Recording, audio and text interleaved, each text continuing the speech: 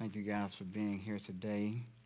And welcome to those who are online. Thank you for joining us online this morning. Feel free at home, if you're at home, to get your Bible out while we here take our Bibles out. And we're going to be turning to the passage of Isaiah as we continue our Advent message series. We're in Isaiah, and we'll be looking at chapter 9, the first 7 verses.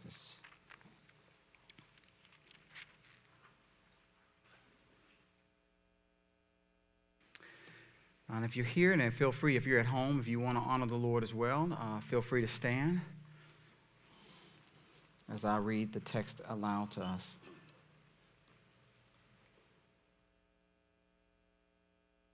We'll be reading from the English Standard Version. There will be no gloom for her who was in anguish.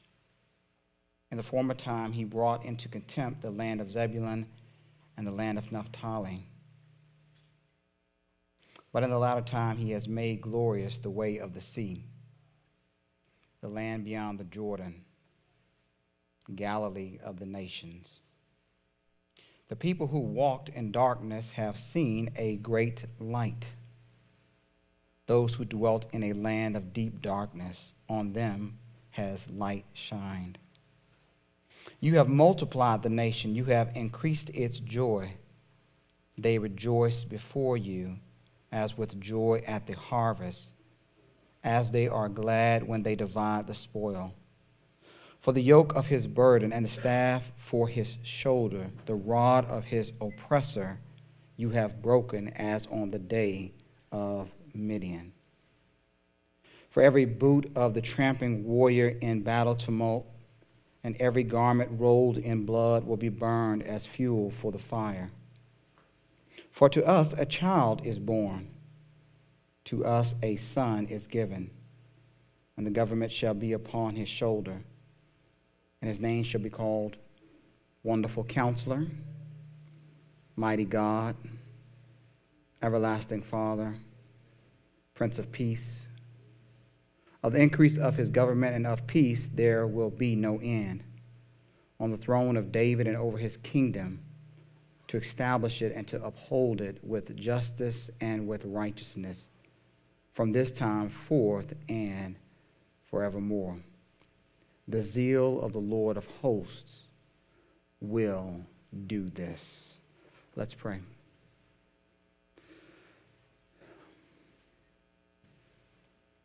Gracious Father in heaven, we thank you that we're able to even call you Father because of Jesus.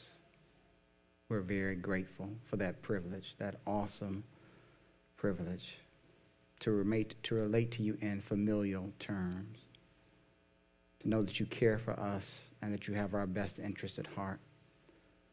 Lord, I thank you for this opportunity to be able to stand in Jesus' place, to speak on behalf to Jesus' people.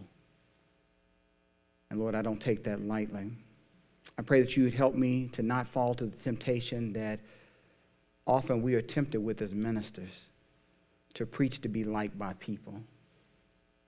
But instead, Lord, to preach so that you are honored and that lives are changed. Whether they like me or not, that's not the point. You are the point. And so we want to come today acknowledging that so that humanity can be put aside, the flesh can be put aside so that the Spirit might reign. We're asking, Father, that your Spirit would take an earthen vessel and use it. Your word is powerful. It's sharper than any two-edged sword. But I don't have the ability to wield it. Your Spirit does. He can do it. He knows each individual who's in this room today, every person who's tuned in online. You know every circumstance, every thought, every action, every word, every deed, and where their life is headed. And so I'm asking that you do the work of ministry today. Just help me to be a aid, a voice, to declare what your word has said, and you do the work. So that if anyone is blessed or benefits today, that they know it wasn't me, because I had no idea what's going on in their life. You talked to them. You spoke to them. And they need to turn and look to you alone. We want you to be exalted. We want the name of Jesus to be lifted up, because it is because of him that we're here today, and him alone. Be with us in this time, Lord, as we gaze upon your eternal word. Challenge us in the precious and powerful name of your Son, whom you have shown that you have appointed to rule the world by the fact that you raised him from the dead. It is in his name alone do we make these requests. Amen. You may be seated. Thank you.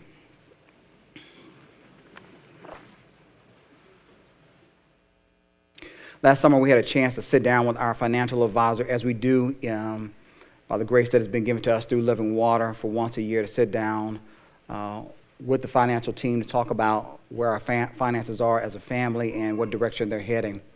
And this year, as he had done in the previous year, shared that we needed to be wise and start to save up money, put money aside, because at some point we were going to have to replace our second car in the future. Now, we had our car, the second car, and I've told you the story about how the first car went, but this second car, we had this for 17 years. And when he had told me the first year, I was like, okay, yeah, I'm keeping my car. I've tried to do over the years. I've invested money in trying to maintain the car, take care of all the maintenance, replace parts, making sure the car stays in a great running condition, and it was. And I was planning to try to get, maybe 20 to 22, 23 years out of the car. We had it for 17. Why not? It's like a kid. You just keep it around. You'd already invested all that money. So we were working on that, and he was like, you need to start being wise.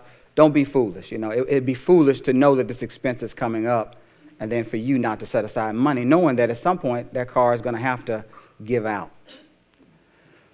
So I was like, okay, well, I learned from the first car that the best thing to do was, when I have life issues, is to start to bring them up to God so that he can start to work on those situations. And so that's what I started to do. I started to pray about it. And, of course, as the Lord blessed us to be able to have a little bit extra money here or there, people did things, we were able to start to set aside money. And then one of the first things God did was he touched a different family member's heart this time, who gave us a substantial amount of income because they knew we were trying to save for a car, and decided they wanted to bless us. Not that they're wealthy, they're just frugal people. And they had some money they wanted to be a blessing to us because they have generous hearts. And so they did, and that added to where we were at. And so that put us in a position that we wouldn't have been at had they not given that to us. And so the money they gave us and then the money that we had caused me to come into this year with the idea that, hey, listen, it's time to, I think God is on the move. He's already started to move. And so we're going to try to start looking for a car. And so for me, car looking is an entire process. It's not something we do quickly because, as you know, I like to keep my cars for family lengths. And so when I make a decision, I want to commit to it because I'm going to be with this car a while. And so I started off the year and I started doing research. First thing I had to learn was how to even buy a used car. And, of course, I learned some things about how the market had changed with used cars and best way to do that. And so that took me, weeks of research. And I also knew that I had the second car that I needed to, this older car that was in great condition. And there was really no need to get rid of it. But if we were going to buy another car, it would be best to, sell that car and then take the income to add to our pot of money to expand, what our range of options might be. And so I started praying about that, and I was like, hey, Lord, I need to know what's the best way. What is your will for us to dismiss with and deal with this car? How do you want us to do that? And so one of the mornings when I was praying, and I was on my way to work here, I was praying about that specific thing. It had just risen up in my spirit, and I started to pray about it. And I got to the office, and when I got to the office, someone texted me who had been a member of our church who works with an organization that helps people in need, specifically.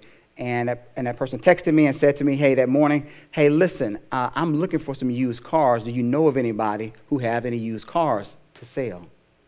And I was like, I happen to know somebody who's trying to sell a used car in great condition. So a few weeks later, I, along with some other things that people we got in contact with, sold those cars, and that was taken off. And so then we took that and put that money into the pot. And, of course, then with this now set limit because of what our church has gone through at FPU, my family's just committed to not trying to get into debt anymore. We're trying to reduce any debt that we have. And so my goal is to buy cars outright, cash only. I I don't want debt in my life. I'm trying to get rid of it. So I had a set amount of money, and I told the Lord, hey, Lord, you know what we got to work with. And so I'm going to do my diligence on the human part, do my human responsibility, but there are just some things that I can't control. I'm going to put that in your hands. And so for about 6 to 8 weeks, I started doing research, learning how to buy a used car and looking at the market to see what's available, not just in Pennsylvania, New York, New Jersey, Virginia, Maryland, even looking in Ohio, trying to see what was available around me to figure out what we could be able to purchase. And the price we had, trying to find a good used car, trying to find low mileage, well taken care of, because, we're trying to find something, just a newer version of what I already had, kind of like that kind of idea. And so that's what we're doing. And in that, of course, whenever you're buying a car, you're not the only one who has interest. When you're married, you have a spouse.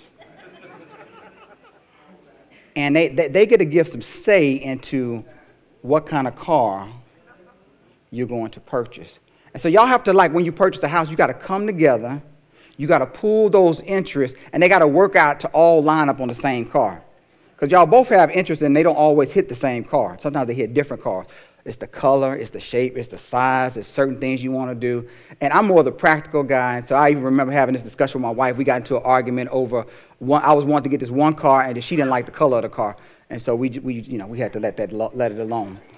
And the Holy Spirit just helped me to restrain myself. So anyway, so we finally, after, about 2 months of research and looking into the process, we finally came to a place where we were able to agree upon one specific used car. It was in north of Philadelphia at a dealership just north of Philadelphia. So the morning that we were going to go out and purchase the car, because I was going to come to work that day and work half a day, then I took the rest of the day off so that I could go out. We could drive to Philadelphia and do it. Well, that morning, as we were getting ready, my wife had to get ready for homeschooling that morning. I was getting ready to go to work, and we were talking in the morning about the car and just the plans for the day. And I told my wife that morning, I said to her, I don't know, I was just being crazy at the moment. I said to her, wouldn't it be crazy if God, before the end of today, blessed us to get a brand new car for the price of a used car? I said, you'd have to slap me and call me crazy. And my wife smiled and she laughed and she said, boy, stop dreaming. Now, that's not going to happen. We're going to go out here and buy this used car, and we're going to be satisfied with that and move on with our lives. And I was like, okay. So the morning, just to be wise, I was like, hey, let me check to make sure the car's still there. They didn't sell it last night. Then I drive out to Philadelphia, be foolish as a husband, drive us all the way out to Philadelphia and be like, you didn't even check? We didn't drove all this way? So came to work, and while I was checking that morning, I looked on the internet, and there was a car that appeared, but it was down towards right north of Washington, D.C., that appeared that had not appeared in any search that I had done with the same criteria. It had just popped up. It was a new car we had never seen. It was a newer version of the used car we were looking at with lower miles and about the same price range. So I told my wife, hey, why don't you call the dealership to see? Because this is, we've never seen this car before in all of our searches for the last 8 weeks. This must have been recently posted. Can you check on it and see? Because if that deal, we should go check on that deal instead, if they have it, instead of this one, the one we had landed on. And so, I went to work, and when I got here and stuff like that, and so then my wife called me, and she was like, hey, to give me an update of what happened. And what had happened was that she had called the dealership, and when she called the dealership, the rep that she was talking to looked for the car that was posted online. He said, hey, I cannot find this car. We don't have this car. And she was like, but look, it's right here. It's posted on your website that you have this car. And so he was like, well, look, I got to do some research. I don't know what's going on. Let me get back with you in about an hour or so. And so some time passed, and he ended up calling her back, and he said to her, hey, listen, I did check. Here's what happened. We posted the car yesterday online. Somebody saw it. They came to the dealership last night and bought the car last night. That's why we don't have it. The website had just not been updated yet to reflect that the car had been sold in one day. And you just kind of think to yourself at that moment, perhaps we just go on, that just means we're going to go in the other direction. But it was the thing that he said next, which was surprising. He said, I realized that that we sold this car last night, and do you mind if I make you an offer right now? She said, well, what is the offer? What do you want to make me? He said, listen, how about I sell you a brand new 2021, but for $500 less than the price of the used car that you wanted to buy? Would you be willing to take that deal? But you have to take it today. My wife is driving a new car.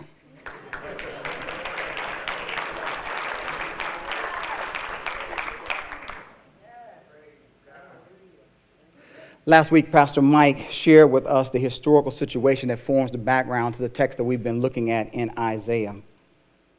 It is a time in the history of the world of kings and conquest, and in Israel's history where the kingdom has been divided. There had been a civil rebellion. They had not a civil war, they had just rebelled. The 10 tribes to the north had left and formed a new nation called Israel.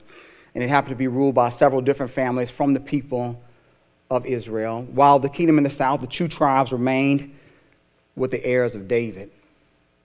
And so now they had been divided, and this had gone on now, had been several hundreds of years. And at this point, we find that one of David's descendants is on the throne of Judah by the name of Ahaz. And at this time, he is at a point of war. And as Pastor Mike told us, why was that the case? Because Ahaz refused to join an alliance. Israel, their sister nation, and Syria, their neighbor, who were vassals to the greater power in the region, Assyria, decided that they wanted to rebel. They were tired of being servants. They were tired of paying tribute or taxes to another kingdom. And they thought that if they could unite together, they could fight a war and free themselves. It's a pattern that we see throughout history. We see it with Britain and with India. It just repeats itself. Those who've been subjugated want freedom, and so they try to join forces to obtain that freedom by military might. And so the proposal was, hey, listen, if the 3 of us get together, we might be able to do something. But Ahaz was unwilling. He was like, look, yeah, we're not going to do that. I'm not taking what we have and using our resources to go fight Assyria. We're just not going to do it. Not happening. And so Syria and Israel said, well, listen, if you don't want to fight with us, then you're going to fight us. So what they said was, listen, we're going to come, and our goal is ultimately, if you don't want to do it, we'll come in your neighborhood, we'll kick you off the throne, and we'll get somebody else who does want to help us, and we'll put him on the throne. And they had their idea about who they wanted to do that. And so Ahaz is at a point of war. He's at a point where he is being threatened in his kingdom and his rule, and ultimately, most likely they weren't going to just replace him by just removing him. It probably entailed death for him. And it's into this situation, this political situation that's going on, into which Isaiah, the prophet, shows up.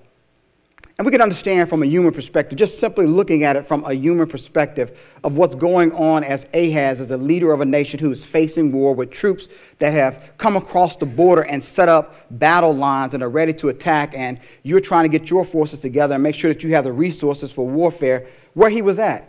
He's probably had talks with his generals about what the war effort's going to look like, and they've talked about what they have and resources and amount of men for war and what kind of battle strategy they may look like and how things might turn out. And as we later know and find out from Chronicles and Kings, that Judah is going to suffer some substantial losses in this war effort with Syria and Israel. And then on the other hand, you had this guy just show up named Isaiah, and he says to you with no proof, hey, listen, you ought to trust God to save you from all those forces that have crossed over into the land. Why don't you do that instead of worrying about the military stuff? Now, you got to imagine Ahaz as a leader. You got a guy over here saying, trust God, and you got enemies on your doorstep. You could understand the dilemma that he's in as a human being, a national leader, and where he is in context. And God realizes that. God knows the situation that Ahaz is in, and he knows that Ahaz has not been the most faithful of leaders, because Ahaz, as we know from Kings and Chronicles, has been an idolater. He's introduced some idol worship, and he's not been really devoted to the Lord like his father David had been. And so God does something for him that he had done for Gideon. He says, you know what? Why don't I give you a sign? But today I'm going to do something different. I'm going to give you a blank check. You tell me what it is that you want to happen, and I'm going to do it. It doesn't even have to be in the realm of human possibility. It could be something way outside of the realm of human possibility, and I'll still do it. And Ahaz feigns loyalty and says, oh, I don't want to test God. No, thank you. Don't need a sign from God to trust him. No, I got it worked out over here. We're gonna get it worked out with human methods. And ultimately, what we see that plays out in Ahaz's life is ultimately he decides not to trust the God that he can't see, but to trust in the political alliance that he can see. As a result of that, God says to Ahaz, look, brother, you don't want a sign? I'm still giving you a sign. But let me tell you the sign I'm going to give you, and it has to do with this child. And then he says, on top of that, because you were looking to Assyria to deliver you, that's going to become the form of judgment for Judah. So now you got Assyria becoming a judgment, despite the fact because there is the people and the king who has rejected God. One of the first things we see in this text that begins to stand out to us is this idea that begins to arise, which is if we're going to see God's deliverance, we must put our trust in God.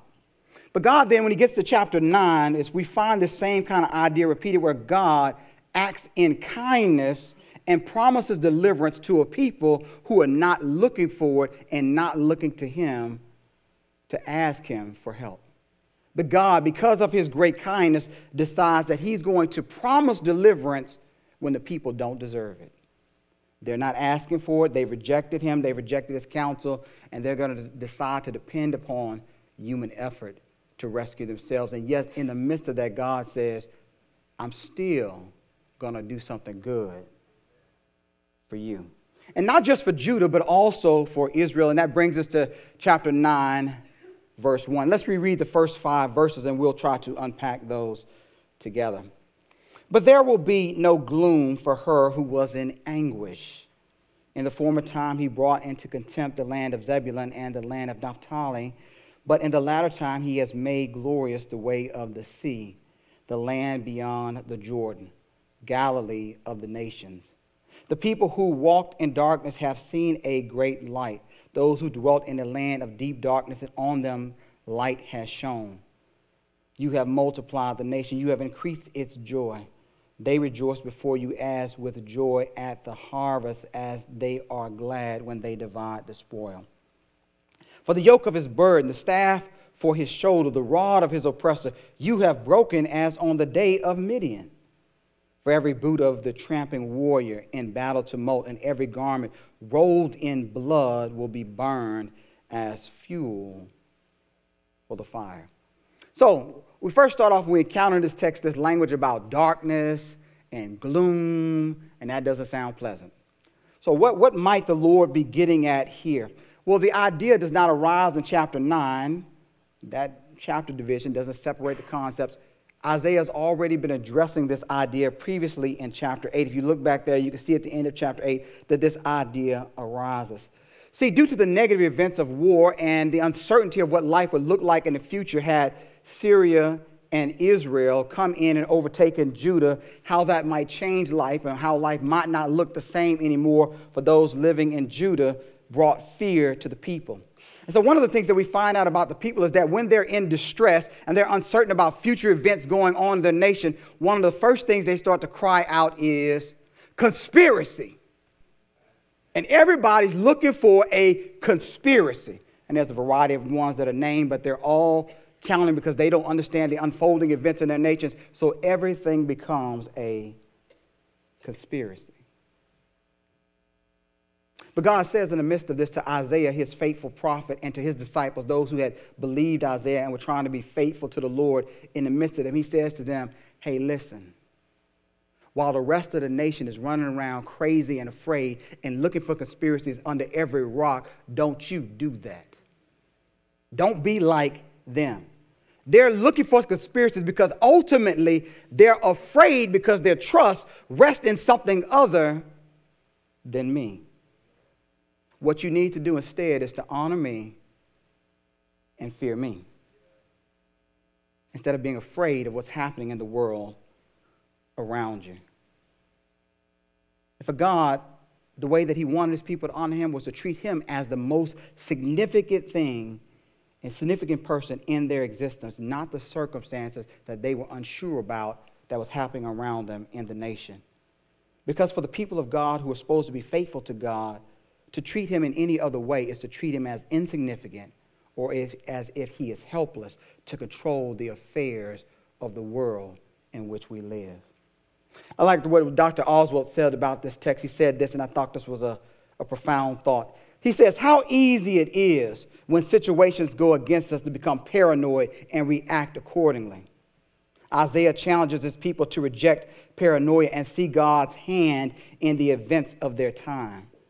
To refuse to do so is to become more and more fearful, more and more unstable, for it means that our lives are ultimately in the hands of unknown powers, too devious for us to know or control. This in turn leads us toward the occult in an effort to gain control over these unknown and devious powers. In another place, he writes something similar. He says, unlike his contemporaries, Isaiah should not be spending time creating fanciful, unfounded explanations of what is really going on, arising out of terror of uncontrollable events. Instead, he should focus his attention on serving and pleasing the God in whose hands our destinies reside. Not fear, but faith. So in my first year of undergrad, I entered college at the University of Oklahoma, and I was there, and I was entering the College of Engineering. And one of the programs they had to help us who were entering the College of Engineering was to put us in these little groups and give us a mentor, either a junior or senior into College of Engineering, to kind of help us navigate our, entrance in first year and to be able to hopefully pursue success, depending on how that would work out, if we were really meant for engineering or not. And so one of my best friends, who I got to really get to know and became a best friend of mine, he and I were both in the College of Engineering at that time, and we became really close to our specific mentor who was over our group of engineering students. And she became like an older sister, so we spent a lot of time hanging out with her, asking her for advice, talking about school, talking about life, just talking about relationships, all that kind of stuff. And I remember on one occasion we were over hanging out at our house with a couple other students, and I don't remember the discussion that brought about the events that happened. But whatever the question we were asking, she went over and pulled out from her magazines as we were talking, I think, about something related to the future. And she pulled out this magazine and she opened it up. And she started showing us that what she did sometimes was to read horoscopes to give her some advice and counsel about the future. Now, what you need to know is that she went to church. She heard about God. She believed in God. But when it came time to consult and find advice for the future, what she came home and did was open up her magazine and flipped and read the horoscopes. But because her trust wasn't in God, it was in the horoscopes. See, when we don't rely on God and his word to guide us, we will rely on something or someone else. And so we see the same thing happening at the end of chapter 8 in Isaiah. His time, they had refused God and his word. They didn't want to run to God to get counsel about life in the world, about how to trust God for the future. So what did they turn to? Occult practices. They said, hey, listen, we're going to seek the counsel of the dead on behalf of the living. And we're going to go and consult the spirits and see if the spirits can tell us anything instead of coming to God and his faithful word and trusting him. So as a result of that, and God forbids Isaiah and those who are following him to do that kind of thing. He says, in that case, when they come to you and tell you ought to consult the spirits, you run that at that point to God and to his word. But because the people had chosen to forsake God, what happened is they end up with spiritual darkness and blindness, so that when they look out at the circumstances of the world, all they see is a dark and gloomy situation. That's where the dark and the gloom come in. See, God is light and his word is light. And if you abandon the light, then all you're left with is darkness and gloom.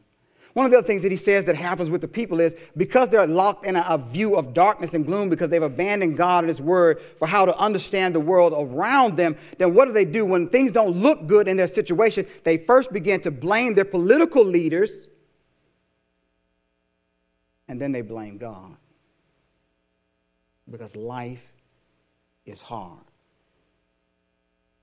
And it's into this situation that God speaks this gracious word of promise for deliverance. Where there had been spiritual and circumstantial darkness because God's people had forsaken him, God would, in the place of darkness at some point, bring light. What's interesting about this is the very first place that God says is going to experience his judgment is the first place he's going to start at to reveal this great light. Now, the light here most likely in context is referring to the revelation of God, his will, and his delivering power. But if you notice in the promise, no time frame is given for when God is going to fulfill this promise. And so one of the ideas we began to draw from this is that God is going to do his things in his time and not on their timetable. Now notice what he promises in the text. Here are some of the things that we see that he promises here in the first 5 verses. He promises to give them joy, as when they're drawing in the harvest or after a person has been victorious in battle. And the reason why the people are going to have an atmosphere of joy is because God is going to give them freedom. He's going to free them from oppression, as he had done in the past, in the times of the judges, what he had done with Gideon. And Gideon, of course, brings to mind God's miraculous deliverance, where God had reduced down the army to 300 men with jars, trumpets, and torches. And he used that to start the victory over the entire Midianite army. He didn't need much. He took a little and did a great deliverance. And so would be the case in this case. He would take a little and do a great deal with it. And as part of that, the promise ultimately ends with, hey, there is coming a point in which God is going to bring all war to an end. So what is he getting at with this idea of oppression here? I thought Dr. Oswald here again brings something insightful. And he wrote this back in 1986. Listen to what he says about the oppression in this text and the proper interpretation. He says two extremes are to be avoided here. One extreme is to take the way that the Christian church has often taken, saying that true bondage is to personal sin from which Christ frees us, and thus turning a blind eye on actual physical oppression.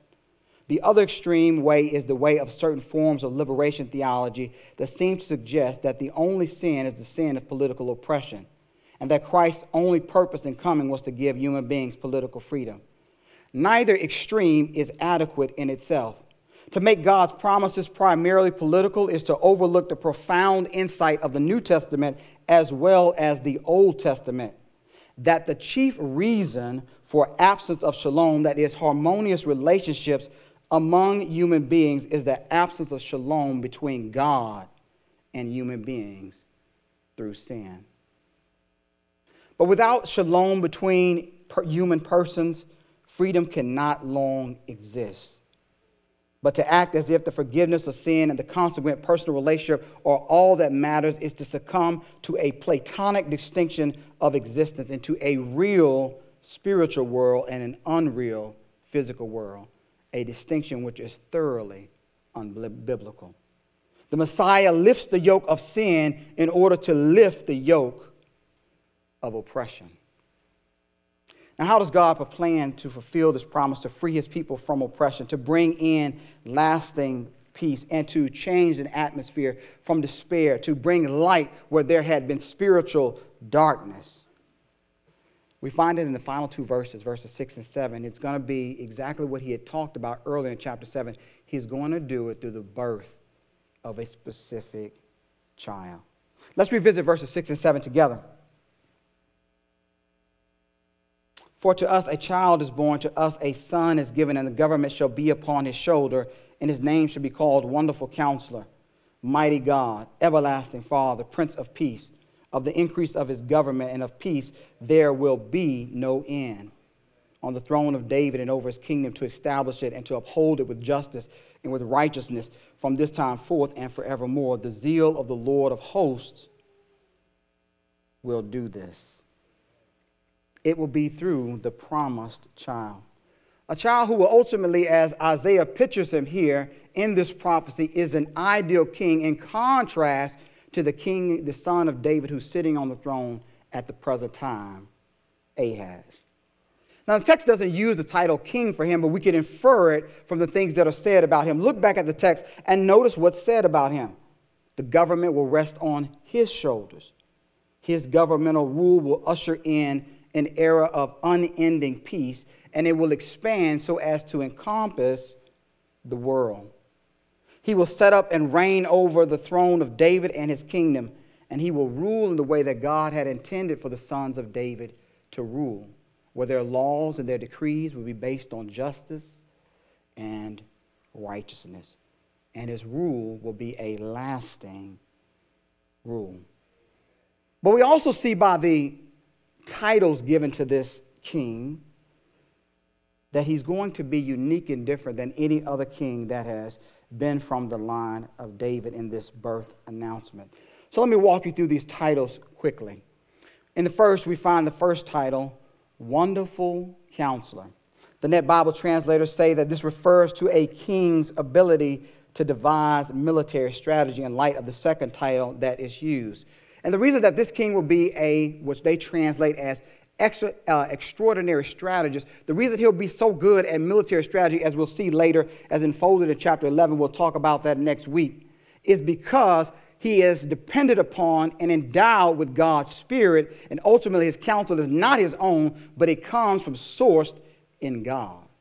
And that's why every counsel that he gives succeeds, and nothing he says will be wrong, because he's empowered by the Spirit of God.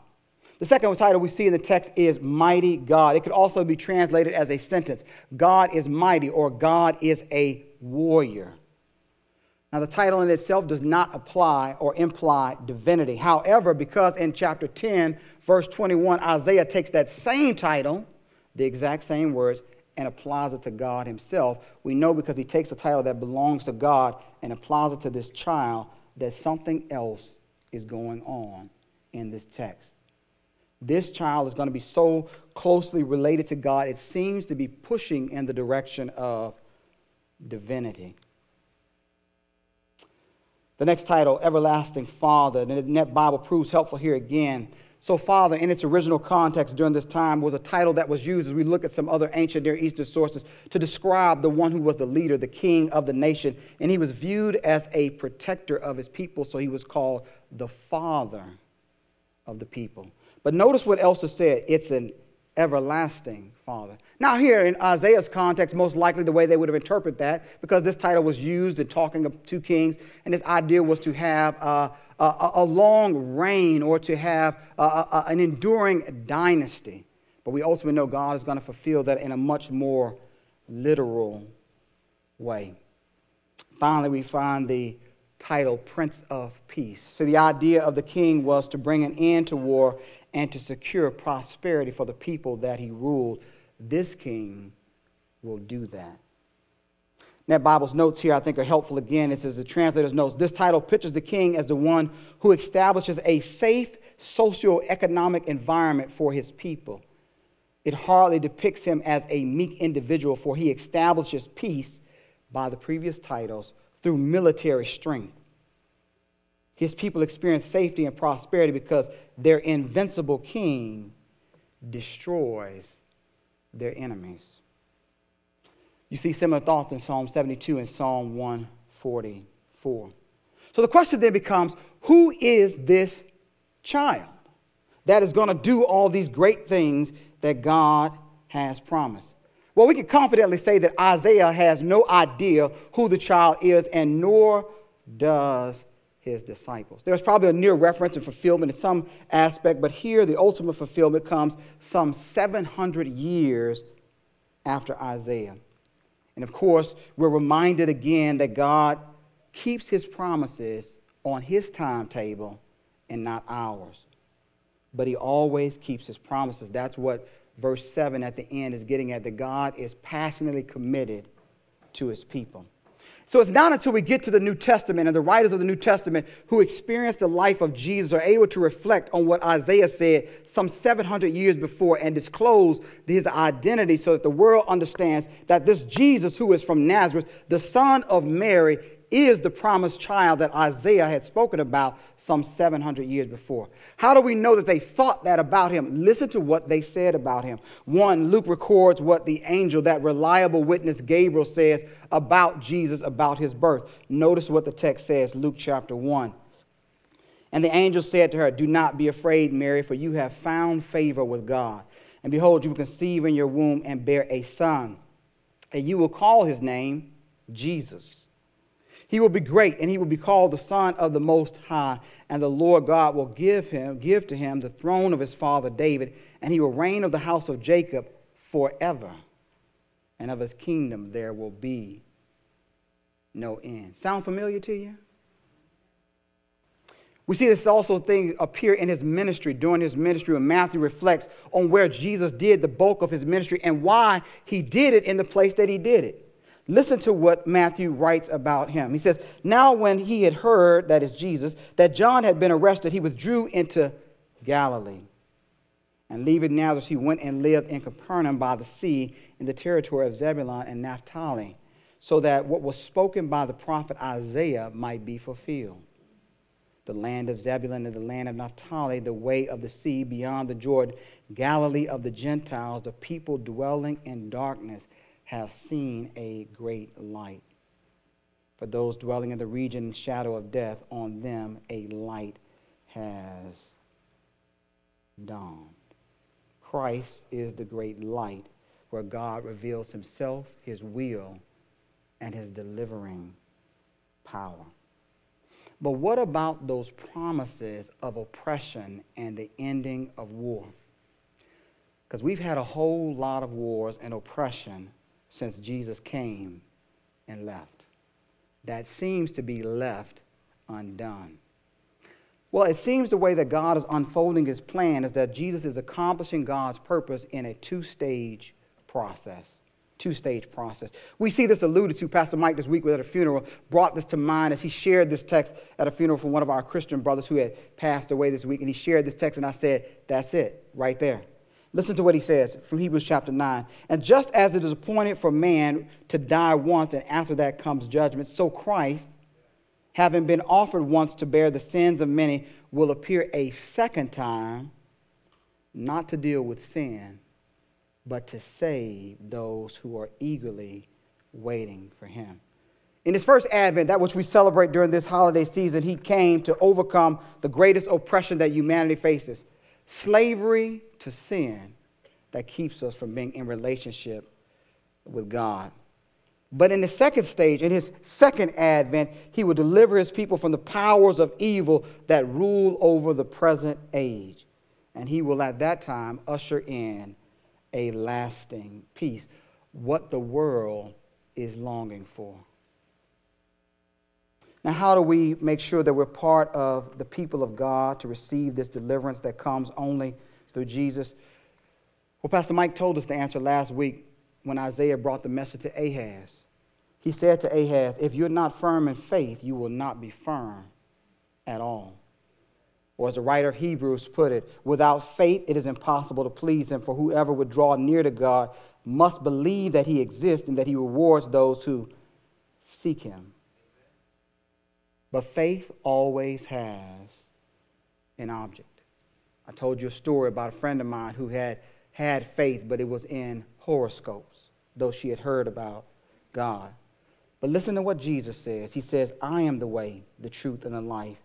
No one comes to the Father except through me." Jesus seemed to think that he was to be the object of faith if you were to trust in God. And as the writers of the New Testament laid out, as we've been studying in the book of Romans, it is by having faith in Jesus that God places us into the people of God so that the promises of deliverance become true for us.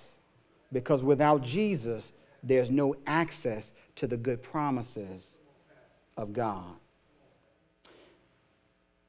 So these promises that God gives bring to us a warning and a word of hope. By way of warning, we are reminded that to look for guidance or to try to make sense of life apart from God and His Word is ultimately going to end in you walking in spiritual darkness. You're going to experience frustration and anger as you look out on the world and as the events of the life start to unfold and you're not able to control them. Because as the Bible testifies, salvation is of the Lord. So reading horoscopes, going to your local palm reader, be it at a mall, tarot card reading, seances, or any other means of trying to seek guidance about the future, about your life, apart from God and His Word, darkness and gloom to you. That's what it'll be. Because God is light, and in Him there is no darkness at all. But there's something else this text bid us to be warned about.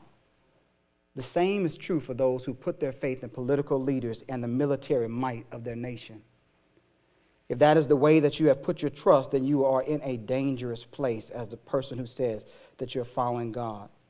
This text warns us that no military leader, no political power, strategist is worthy of your trust. Don't depend on the arm of flesh, but depend on the everlasting arms of God. That's where your trust ought to reside. Because as long as you're looking to political leaders to be your savior, military might of a nation to be your savior, and that's what you're truly counting on, despite what you hear at church and you say you love God and all that, but at home what you're really looking at is who's going to save you by being in office, then your trust has been misplaced.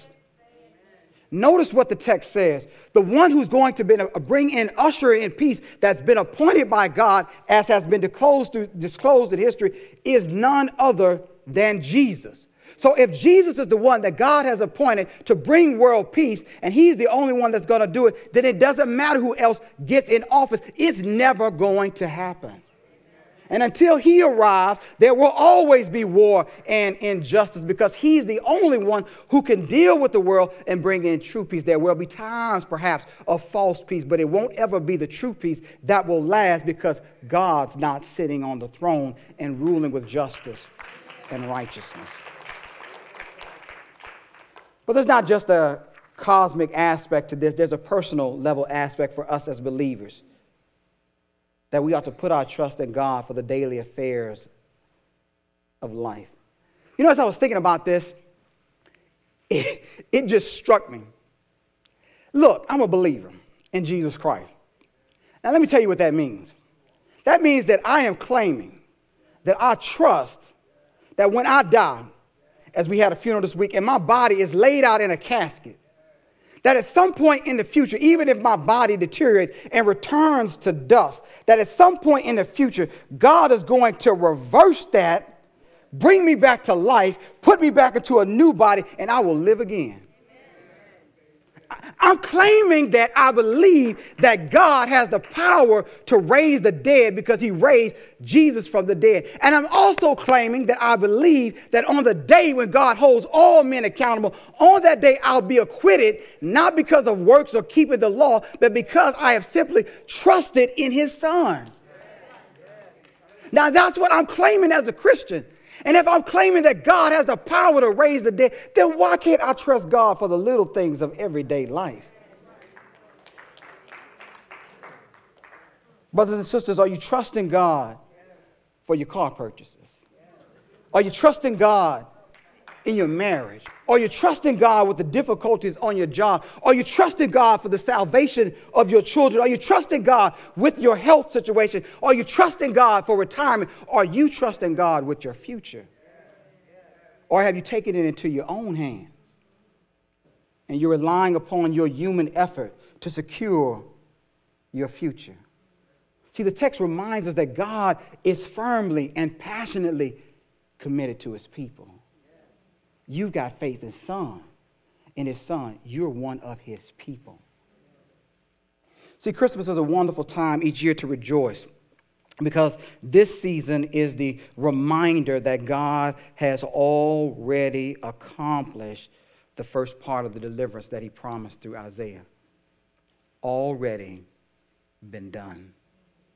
And because God has already accomplished that, he will keep the second part of the promise, despite how much time it takes to get to his decreed timetable for bringing that about in human history.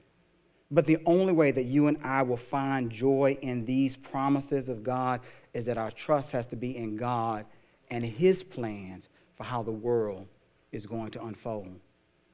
If our trust is not in God, then none of this news is going to bring you joy, because your trust is in someplace else, and that's what you're looking to bring you joy. But if your trust is firmly in God, then you can have joy despite whatever's going on in the nation, because you know that the affairs of history rest in his hands. See, God will deliver his people, but one of the things that his people must realize is that God will do it in the choosing of his own timetable, and he will do it in the way that he decrees that is the right way. As I've shared several times over the course of me being here and preaching from the front, that this time of the year is both a time of joy and a time of sorrow for my particular family. See, as we get ready for Christmas, there is a day in this month on the 15th, and this year we'll be celebrating it, the 6th anniversary of my father-in-law's passing. So always as we approach Christmas, it is at this time of year that we remember that my father-in-law, though he battled cancer, did not win that battle, and he lost. Now, it's not that prayers were not offered to God for deliverance. And what I meant by deliverance, or what we meant by deliverance at the time, was, God, I want you to reverse cancer, heal him, cause the cancer to go in remission, extend his life on planet Earth. We made the request to the King who rules, who extends life at his pleasure. And God said, no. How do I know that? Because he died. But what is the hope of the New Testament? It wasn't no in the sense of, hey, I'm not going to do anything. It was, no, I don't want to deliver him that way. I'm going to deliver him through resurrection. That's what the answer is. Why do I know that? Because he died with faith in Jesus. And because he died with faith in Jesus, I know that the deliverance is coming one day when he will hear the voice of the Son of God, and he will be called out of his grave. And because we both possess faith in Jesus Christ, we'll be reunited together again, never ever to be separated. Brothers and sisters, this season is a reminder that God delivers his people. The question is, where is your trust this season? If it's in God, then you can have joy, because he will deliver you. Let's pray. Father, we thank you for the truth of your word, for a reminder this Christmas season, Lord. You're the one that we ought to look to. So oftentimes, and I'm guilty myself, Lord, of looking around to humans, to trying to depend upon the arm of flesh to secure the uncontrollable events that would look like they're in control of the reality in which we face, and they have some control. But as Jesus reminded us as he stood before Pilate, who said, don't you know I have the authority? He said, you would have no authority over me if it had not been given to you from heaven. All that transpires on this earth is under your sovereign rule. So the one that we need to fear, the one that we need to honor, the one that we need to be most concerned with is you. Help us to direct our attention to serving and pleasing you, and trusting that you'll manage the affairs of the world around us to achieve your ends and our good for your glory. We ask these things in Jesus' holy and precious name. And Lord,